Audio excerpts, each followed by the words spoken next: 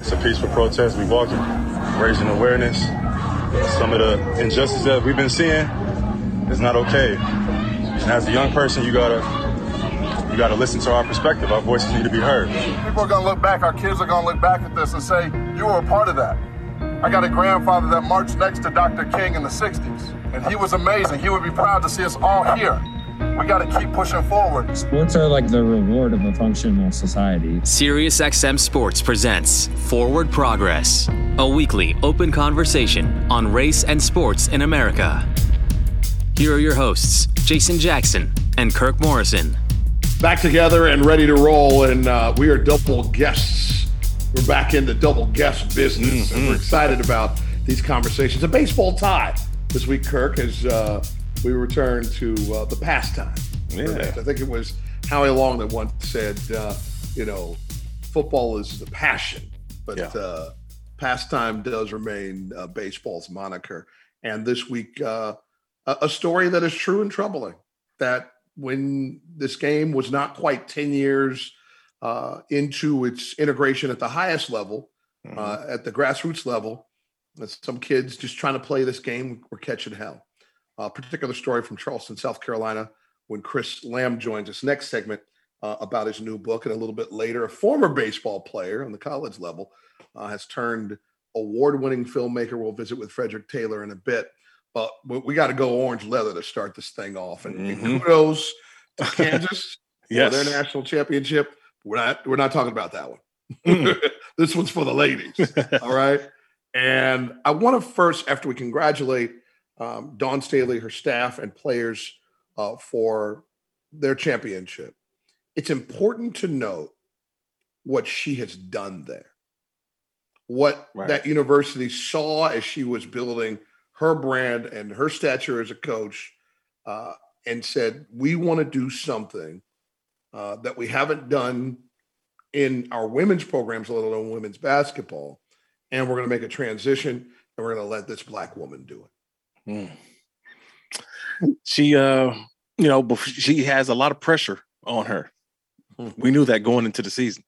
The highest paid coach in women's college basketball. She's making a ticket in terms of now. When we say a ticket, it's we talk about the seven figures. And so with what comes with that is a pressure, is an expectation. And I'll tell you this, Jax, watching Dawn Staley, not just as a former Olympian, WNBA player, a college legend, but watching her navigate this new space as a head coach that she's been doing for a long time, it just felt right. It felt as if she's in a space in which not only is she shaping the lives of young women, but she's also shaping the lives of of men. And how people cover collegiate athletics and cover women's sports. She's been able to do a lot in this past year, even with the successes that she's already had at South Carolina. But to watch it in its full display this past weekend, I couldn't do anything but applaud the way that she has really put herself in. Like you think of college basketball, I'm thinking of women's college basketball, Gino Auriemma, Pat Summitt, some of the bigger names that we've known. And then all of a sudden, Dawn Staley is that's a name now. Like that's a name, not just as a player, but as a coach, as a representative of women's college basketball. I thought this weekend was huge, not just for the sport, but just for Dawn Staley of what the torch that she's holding and carrying right now. I think it's even bigger. She wins her second national championship, to your point, and she starts talking about us. Yeah. That's what I felt. Correct. I thought she was talking to me when she said that this has to represent something more than just this title for this university, which, listen, South Carolina Gamecocks women's basketball, as we noted, top of the list. They're doing a different thing as it pertains to commitment, resource-wise, to their head coach and to their program. She wants to advance this game. She knows full well you advance this game in many ways through the media. And she wants to acknowledge the fact that there are Black journalists that are committed to the elevation of her sport, women's sports, people of color in sport. And so she wants to cut the net up, right? The championship net. She wants to cut it up and send it out so people can have a piece of it, just hoping that it provides even more energy to continue to advance the platform of the Black broadcaster, the Black journalists, Black coaches who are in the space, helping lift her sport and so many others, and acknowledging that to the point where she could just be pointing at herself. Yeah. I think that she's, we're just watching her talk, how eloquently she just really spoke about it. And to me, it also wasn't as if she was pushing an agenda on you. You know what I mean? Like sometimes, hey, you should be doing this. But no, it's just, hey, why aren't we? That's what I got from it. Hey, why aren't we celebrating it? This is huge. This is big news. The way that our sport is being played, the way that our women and how fantastic they are, and watching them, they've got, I mean, trust me, they have some of the all name team, right? You know, you got your Destinies, your Bostons. They got some of the great names in college basketball as well. And it's like, you hear the stories, and the stories are being told. And for people who are just catching up in the tournament and the Final Four and the championship, you realize like these stories have been there. And you're now creating more of a fabric of college basketball that it's not just about the men's game, it's about the women's game, and that how they can tend to, I think, come together and have this synergy. I've always felt, Jack, why couldn't the men's game and the women's game be in the same location? You know what I mean? Have the women play first and then the men after that, like just how much bigger this thing can go. But I think that's to the point of what Don Staley's talking about, is that there's still more to be done, but thank you for the people who are understanding of where it needs to continue to go. This is a tradition that started with Carolyn Peck, by the way. She became the first Black female head coach to win a women's basketball title. By the way, that was 22 years ago. Wow. Yeah. The first female coach coaching women to win a title. Peck gave a piece of the net to Staley. Wow. In 2015. Full circle. Think about that. So she's imparting this, 15, 16 years later to other coaches. And it was under one condition. I'm going to give you this, but there's a rule. You have to give a piece of your net. So in 2017, 2 years later, when the Gamecocks beat Mississippi State, she took a piece of that championship net and gave it to every Black woman head coach in Division I basketball. She's using the imagery, the feeling, the connection, that ceremony that's a part of being at the mountaintop and sending the last opponent down and standing there by yourself and imparting that moment upon others. It's impactful. Obviously, impacted her.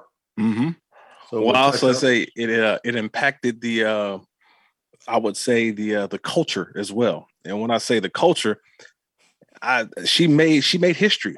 Monday, was it Sunday night? She made history when South Carolina won the national title for women's college basketball. She's the first woman to win and coach a national championship team in a Louis Vuitton coat. And the Louis Vuitton shoes, right? You know what I mean? Okay, let's get into the jacket. I mean, everybody was talking about. I thought it was just like gear she was strolling in. No, I thought it was something like. But you know how we do, right? We know the cameras are there. Come on, she got part of the recruiting, right? Jacket, man. Coach is clean. You can't just go down to the store and buy that one, man. That was custom. That was nice. Well, we should know everything Don wears these days. Yeah. Yes.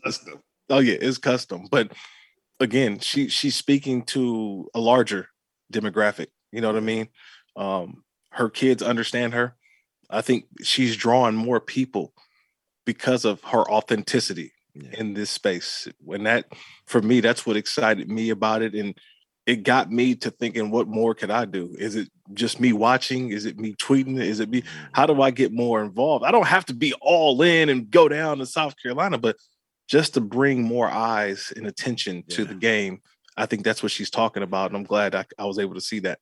Listen, if you can do it in a $5,000 jacket with $1,000 boots and all the while become the first Black coach in men or women's Division I basketball history to win multiple national championships. You do it any way you want. You do it how you do it. Listen, we got to take a break. When we come back, we'll visit with an old buddy of mine.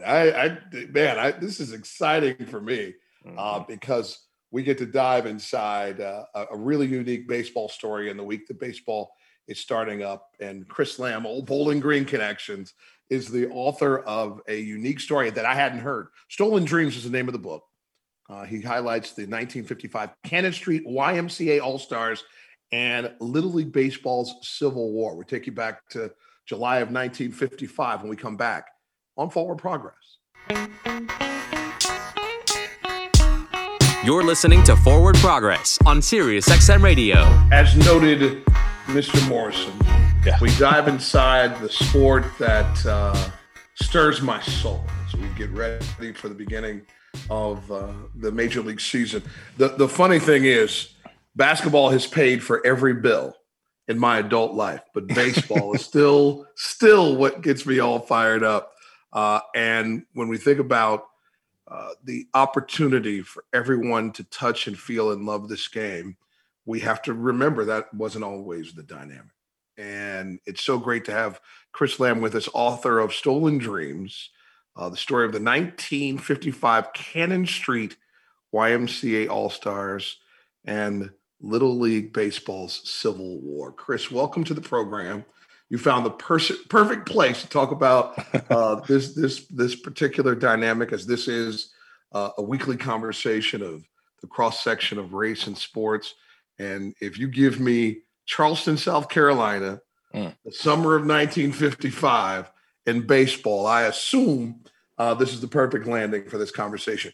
Take us through how this story found you and why you wanted to tell it.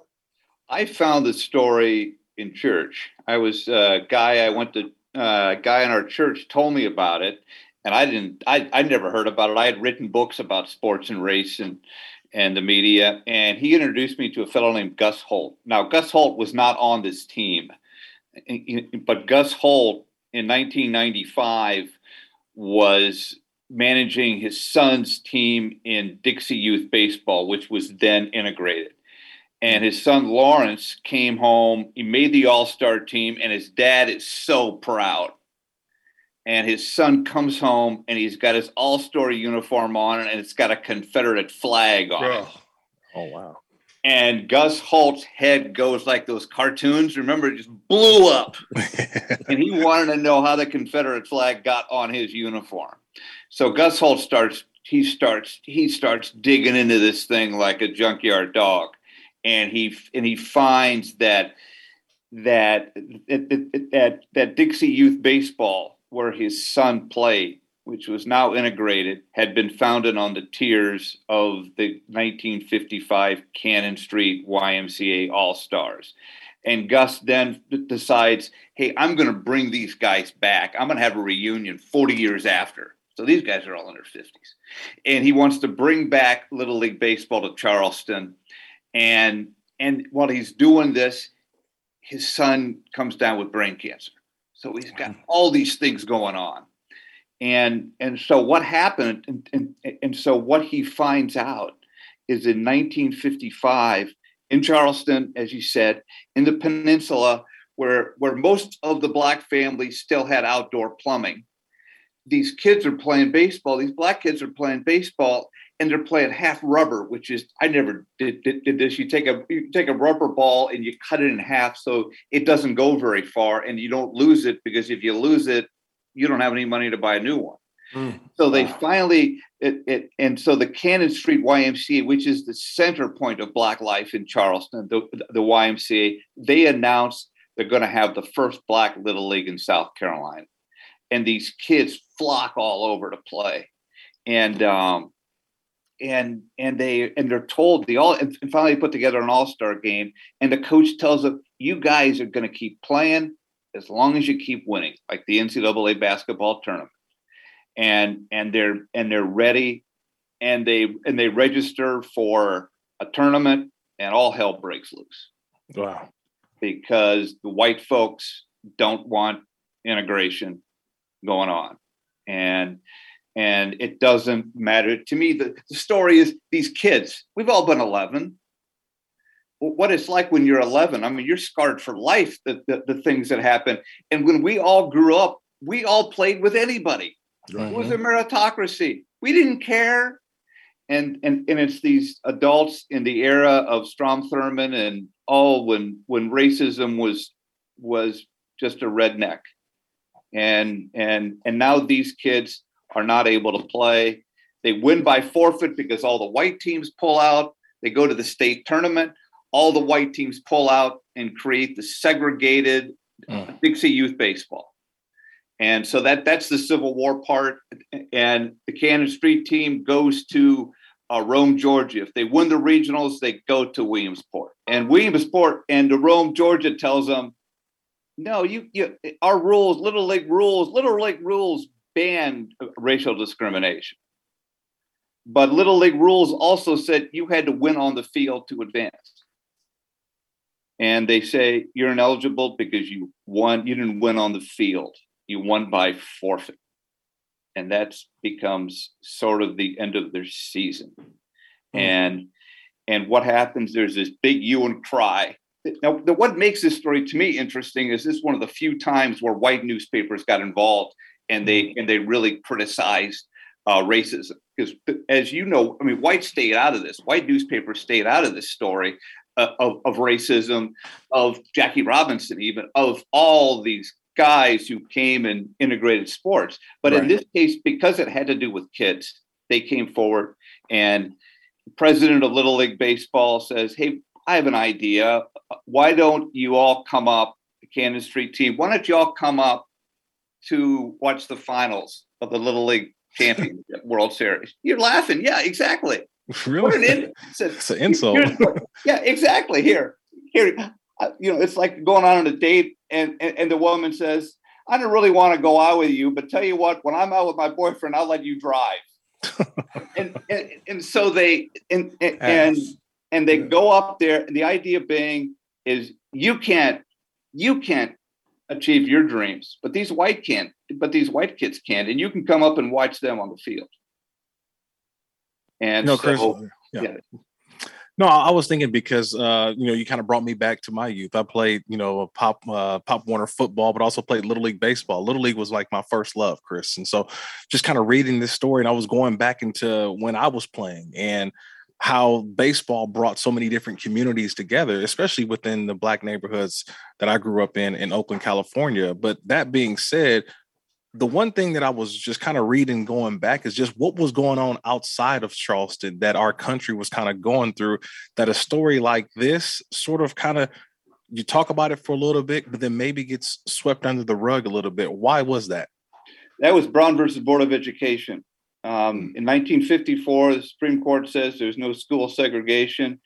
And the South kind of thought, well, we'll ignore it. We'll ignore it. And then a year later, in May of 1955, the Supreme Court came back and told them, you have to desegregate with due deliberate speed, which was a cop-out. And so everybody went slow, everybody dragged their feet. But what it did is suddenly, before, black and white kids could play together, as we were talking about before.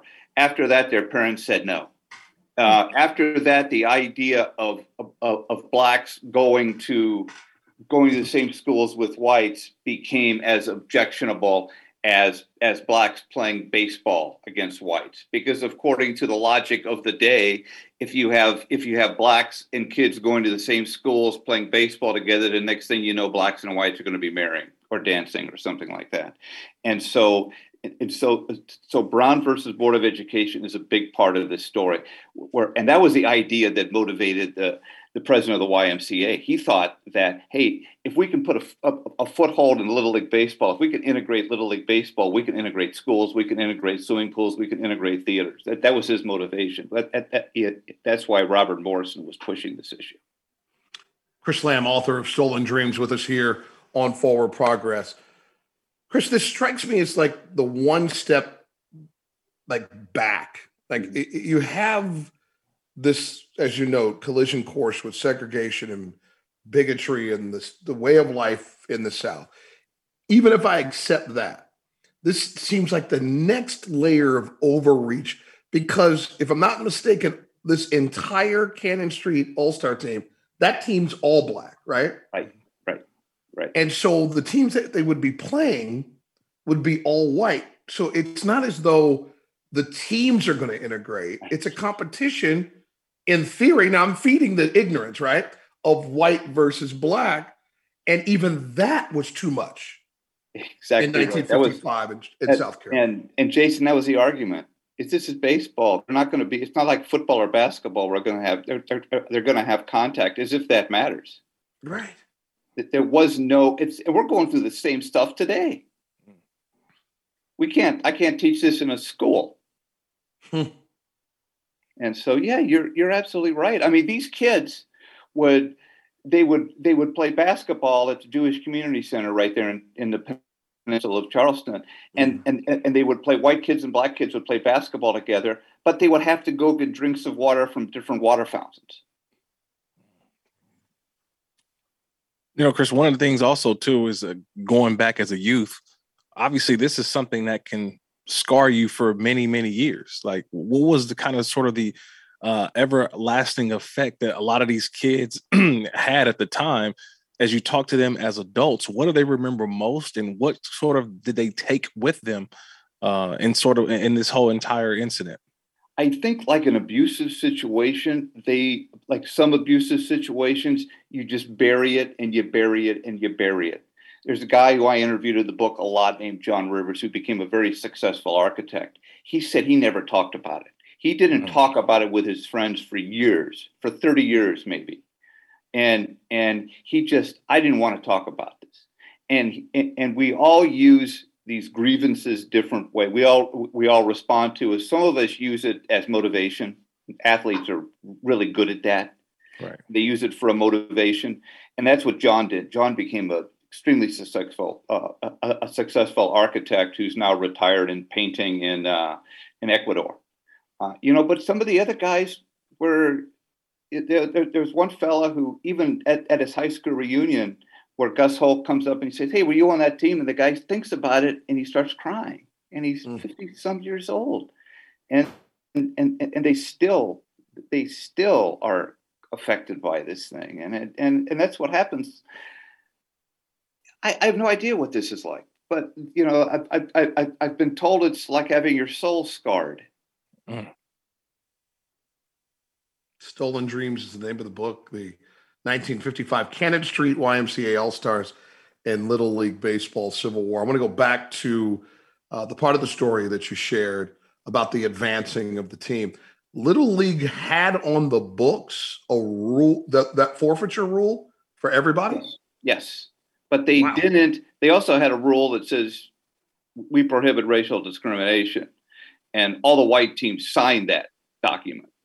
But they did have this rule, and I don't really understand it. I think they had the rule. They weren't thinking about this kind of situation.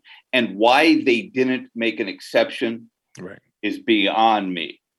And this is something that they took a lot of abuse from newspapers, white newspapers. Dick Young, who used to write for the New York Daily News, does a blistering column, where he criticizes not just the South, but also Little League Baseball. And he interviews Jackie Robinson. And Jackie Robinson says, "This is so stupid." He says, "I'd laugh if it were funny, but it's not funny." And so, but yeah, I don't know. Okay, you have a rule, you make an exception, and they didn't do that. But the rest of the story, Little League Baseball comes out okay. Little League Baseball brings the players back in 2002. Little League Baseball tells the white teams, "You got to play the Cannon Street. It says in our charter, you have to play them." And they say no, and they say, "Okay, you guys, you're done with our organization." Yeah, that's the one thing I always remember from Little League is that you have not only the U.S. element, but always think about the international element. Right. That you're bringing in folks from all different countries, all different walks of life. And I can only imagine kind of what's going on here. But I look at Little League now, and I'm watching the teams come from Asia or Curacao, Puerto Rico, all these different elements of what purity of what young baseball is, and yet we sort of tarnished it back then because of the interracial divide. And now when you think about Charleston, South Carolina now, how far have they moved from where this is at? I know that the Confederate flag is no longer part of the state flag anymore. There's certain aspects that we felt like that have moved forward. But when you think back to then and where South Carolina is now, how much movement has there been? Oh, they've moved probably all the way to 1930. It's actually Charleston more than the rest of the state. It's a fairly progressive city. But they took down the Calhoun statue, and I've heard white people say it's just a statue.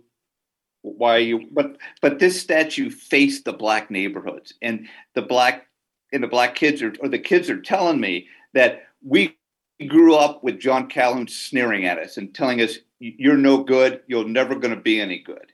Mm-hmm. And then there was the shooting at the Mother Emanuel Church 5 or 6 years ago. Yeah, where a white supremacist, Dylan Roof, quoting Donald Trump and saying only I can fix it, goes in and murders and fires off 72 bullets and kills 9 people. So it's still there. Chris Lamb, the author of Stolen Dreams, with us here on Forward Progress. Before we let you run, the one thing that kept running through my mind during this conversation is the 11 and 12-year-old that never got the chance to play against these kids from the Cannon Street All-Stars out of decisions that were made far above their age and experience. Did you hear from anybody, or have you heard from anybody that were on these teams that forfeited these games? The white kids, you mean? Yeah, the white kids? Yeah, exactly. I didn't interview them, but they're quoted in newspaper articles. They got together at different points during reunions at where the Charleston River Dogs play at the team is owned by Mike Vack. And they talked, and they all told the Cannon Street All-Stars, we wanted to play you. It was our dads. It was our dads that did this. We wanted to play you. And that's the great thing about being 11 and 12. You just want to play. Yeah. Chris, we appreciate the time. Come back anytime. All right. Thank you, Jason. Thank you. That you need for us to have a discussion about. This is absolutely fantastic. Get it in your library, folks, immediately. Stolen Dreams, the 1955 Cannon Street YMCA All-Stars and Little League Baseball's Civil War. Chris, thanks for the time. We'll take a quick break. When we come back, we keep it with a baseball theme. College baseball player turned Emmy Award winning filmmaker Frederick Taylor joins us next here on Forward Progress. You're listening to SiriusXM Radio. We now return to Forward Progress. Here's Jason Jackson and Kirk Morrison. Right back to the guest line we go, and what a pleasure it is to have Frederick Taylor on the program. Frederick is a global content expert artist and advocate for the emancipation and equality of all people, now the co-president of Tomorrow Pictures and chair of his digital platform, tomorrowpictures.tv. Frederick, thanks for being with us. We appreciate it. And I want to start off with your inspiration to have your own space and platform. So many of us dive in, want to be part of a big monster machine, but you had a different view about what's good business and exactly. The inclusion of diversity, of culture, and how you drive that, how you can lead that by having your own projects to Greenlight. It's really interesting. I mean, so much of who we are as people is who we come from, and our family heritages, our lineages, and our aunts and our uncles and grandparents and things like that. And I had a great grandfather who was a very industrious man, lived in Memphis, Tennessee, owned his own feed store. He was a pastor of a church and a postman. He had 3 jobs all at the same time. And so he was a very self-sustainable guy. And one of the things everyone always talked about him when I was a little boy was how much of a pillar of the community he was, how much of an aggregator he was of intellect and culture within the community of Memphis, Tennessee. And I really took that to heart, in moving forward as a man, wanting to sort of find my own way.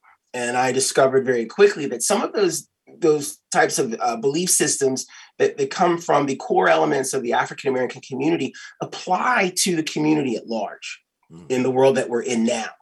So I really encourage a lot of people of all cultures, don't lose your past. Don't forget about your aunts and your uncles and your grandparents and things like that, because there are some things in there that elementally can help you achieve your goals. And for me, it was, be your own man, stand for yourself, believe in what you believe in, and run your own business. And you will be able to expand not only in your community, but communities beyond your own as well. We have a lot to offer, and we just need to really seriously consider it. Unfortunately, a lot of people are encouraged to just get in the system, get a job, just do this, mid-level management, So, and, if you work here hard enough, long enough, they'll let you lock up at the end of the night.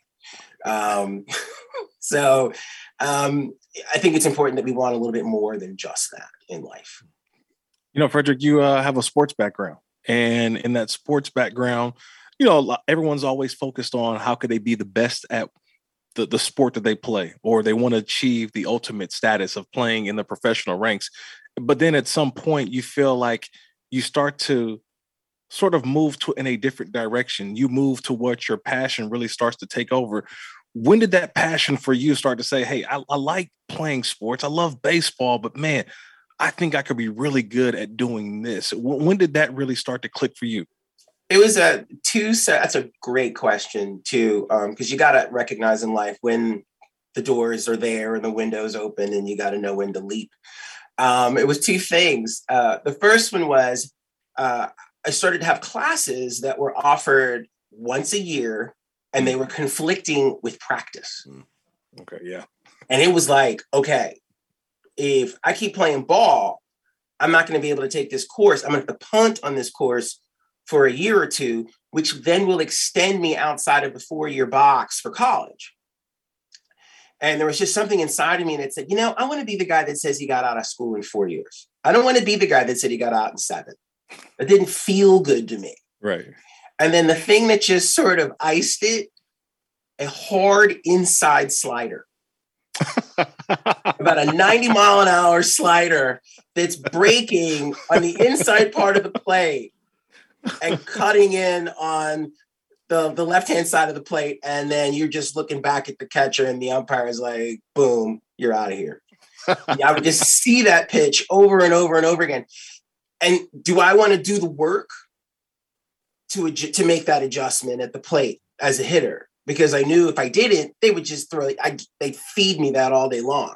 Mm-hmm. So I would have to do that work. Now, where do I want to do work? Do I want to do work getting back into the classroom and excelling in a space where I had a lot of skills? I had a very high aptitude for it. I was very good at it, and I was very excited about it. Or learn how to hit a slider, and then take 7-8 years to get out of school, learn how to hit a slider, go to the minor leagues. Maybe I'm going to make it or not. I don't know. You got to pick. And it's the hardest thing you do in life is choices.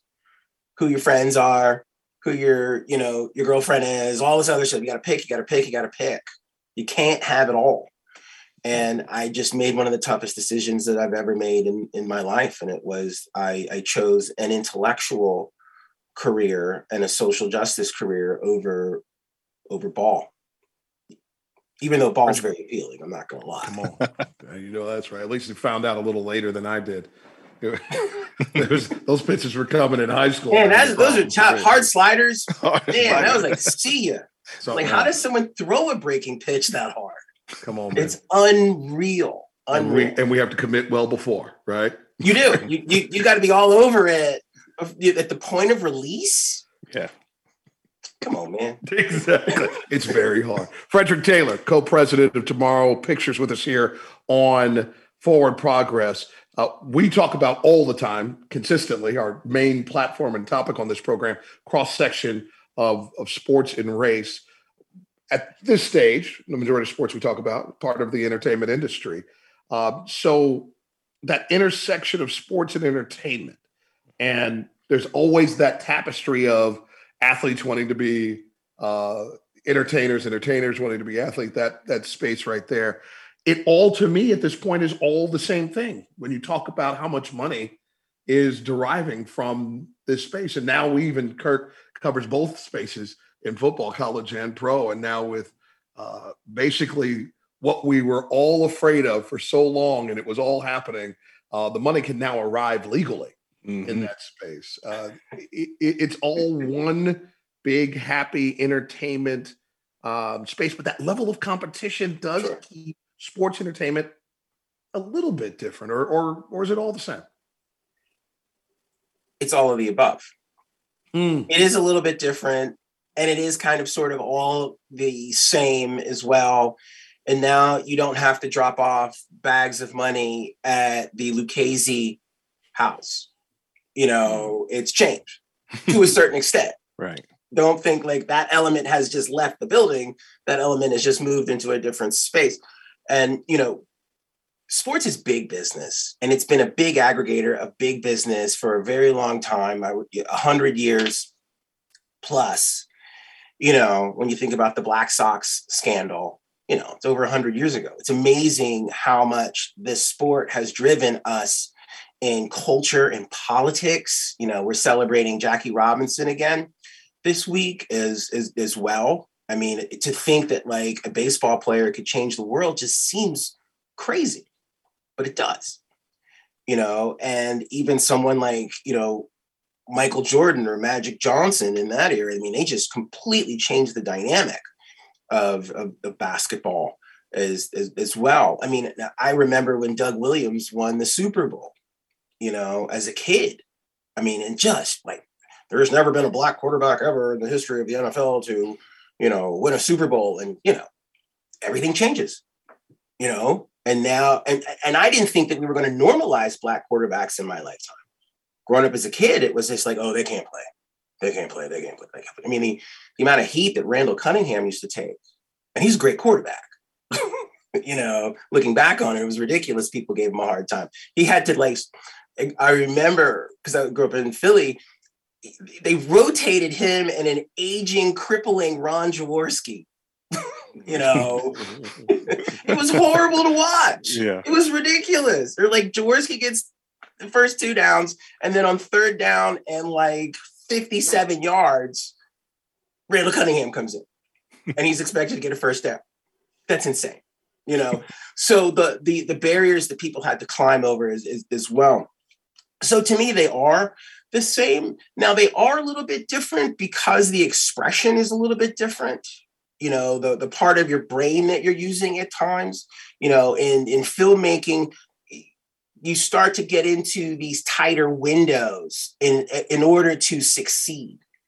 And you see it when you look at like Jordan Peele's film, Get Out. Awesome film. One of the greatest films, period. Greatest Hollywood films ever made, especially within the horror genre. And then his next film, Us, he has more money, more talent, more opportunity, and it's not as good of a film. Still a good film. It's like, yeah, it's not Get Out. Get Out was like amazing. Yes. Us was like, it's okay. And how does that happen? You know what I mean? It's like the Lakers. They won a championship 2 years ago, and now I don't even think they can, I don't think they can beat a D-League team. They're terrible. They're terrible. Oh, man. They're terrible. Frederick, one of the things I was just kind of looking through, and, obviously with all of the things that you have done and accomplished, and I'm thinking about the different cities that you've lived in, from Chicago, Philadelphia, Los Angeles, Atlanta. How does living in those cities, being in those different communities, how does it shape you? How does it formulate your thinking? Because I know for me, I grew up in the Bay Area. I live in Los Angeles now. I've lived in Jacksonville, Florida, lived in Buffalo. Trust me, being in these different places, it does shape your thinking. It shape your mind, because the way that you're in these certain places, the city moves different, and you sort of move with the way the city moves. You have no choice. It's a school of fish. They all move together. You got to go with the flow, so to speak. And then there's this little tiny thing that tweaks in there. It's if I can say this and be polite, we're Black men, right? And it's different in different places you go, in different cities. Correct. Jacksonville is going to be way different than San Francisco being a black man. Just trying to get to your car. You know what I mean? Like, it's just, and you learn these rhythms and these patterns and these beats. Right. And then also in the northern cities, the cultures interact more. Like, in the north, it's just like, yeah, that's my Muslim friend. And yeah, that's my Korean friend. Yeah, that's my Greek friend. Right? It's just normal stuff. In the South, it's more segregated. And these people live in their own little enclaves and areas, and you have to make an effort to run into them. Versus you're going to trip over a Pakistani walking down the street in New York, and people notice you too. Like, other people of other cultures will come up to me and say, hey, we were just watching you. And like, we really like you. You're a really interesting person. You're a strong, like people will say that to me. They'll say, you're a really interesting black man. You have an impact on people constantly as a man of color, no matter where you go. And then you see it within your own cultural groups as well as you move around too. So all of these things are always constantly influencing your sensibilities and the way that you think and how you perform as a person. And it affects your art and your storytelling and your documentary ability and things like that. I'm doing a project right now about Asian Americans assimilating in Atlanta, the Burmese people from Myanmar. And I'm a black dude, but this group of Asian Americans are delighted to have me come in and make a film about them because I understand something about assimilation and I understand something about internal cultural pride in a culture where it's dominated by a whole nother culture who at times, sometimes overlooks some of these other diverse cultures or compartmentalizes them or tries to commoditize them. And then how do you rise up out of that? So there's so much power in being a person that moves around the country, that sees all of these different things and different people as well. And then you just get an added bonus because being a black guy is pretty awesome. Right about that. Right. Like everybody asks me, they're like, oh, so if you could come back and be something else, what would you be? I said, I'll be a black guy. Yeah. I just know if I keep coming back at it, I'll get better and better and better and better. You know what I mean? I'm going to make less and less mistakes. That's my sci-fi movie for a black guy. He keeps reincarnating himself and he just gets bigger and better and better and better and better and less mistakes. Because you always see it coming. Everything's coming at you full speed front on. And then you just have to learn how to defend it better. The treatment's already written. I love this. Absolutely. I didn't know this, that we were going to be in a think tank. Exactly. That's what we are, an hour think tank every week. Frederick Taylor, award-winning filmmaker with us here on Forward Progress. We want to talk about one of your projects out right now, Counter Histories. Yes, sir. Rock Hill. It's the Friendship 9, basically, their story, which led to the Freedom Rides. Your feeling about how the project rolled out for you, and why did you want to tell their story again from your perspective, from your lens? I think the biggest reason that I wanted to tell the story was because it was about young black men who were in college who wanted to do something about their situation. And they were very inspired by John F. Kennedy. He had just been inaugurated literally a week before they decided to do the counter sit-in. And it spoke to them, ask not what, your country can do for you, ask what you can do for your country. It meant something. It was transformative for them.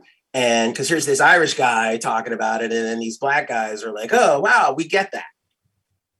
How can we implement that into our world? And so I loved the connectivity of it. I believe it takes all the cultures coming together to be able to get or to rise and to get us to a better place or space. So those were initially some of the things that I found fascinating about it. And then, of course, the buses and John Lewis, the emergence of John Lewis as well. Sure. And in that same sort of arc with Martin Luther King. And there was so much going on at that particular time. The fall of or the rise of communism with Fidel Castro in 1961 as well. Them building the wall separating East and West Germany as well. There were so many things that were connected to that. And I just loved the idea of this Black story being connected to all of these other world and global events at the same time. The Kennedy administration was the big turn to finally get us out of the 19th century as far as our mentality about diversity was concerned. And it really inspired these young men to move forward in a way that they weren't even sure what was going to happen. The only thing they knew was, we're going to go into a diner, demand to be served, refuse to leave. We're going to get beaten. We're going to be taken off to jail. They knew that. Mm-hmm. Outside of that, they had no idea what was going to happen, because this was back when people were lynched. So these young men were like, I may not go home. Some of us might get killed, but they did it anyway. And I would challenge anyone today to say, are you ready to get killed over something? Not so much.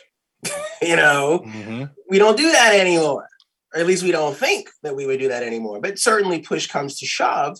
But for them, that was the push and that was the shove. And so I really wanted to tell that story and relate it to a modern audience. So a lot of these young people, no matter what color they are, when they feel like things are getting them down and the world is stacked against them, hey, get up, dust yourself off, take that standing 8 count and keep swinging.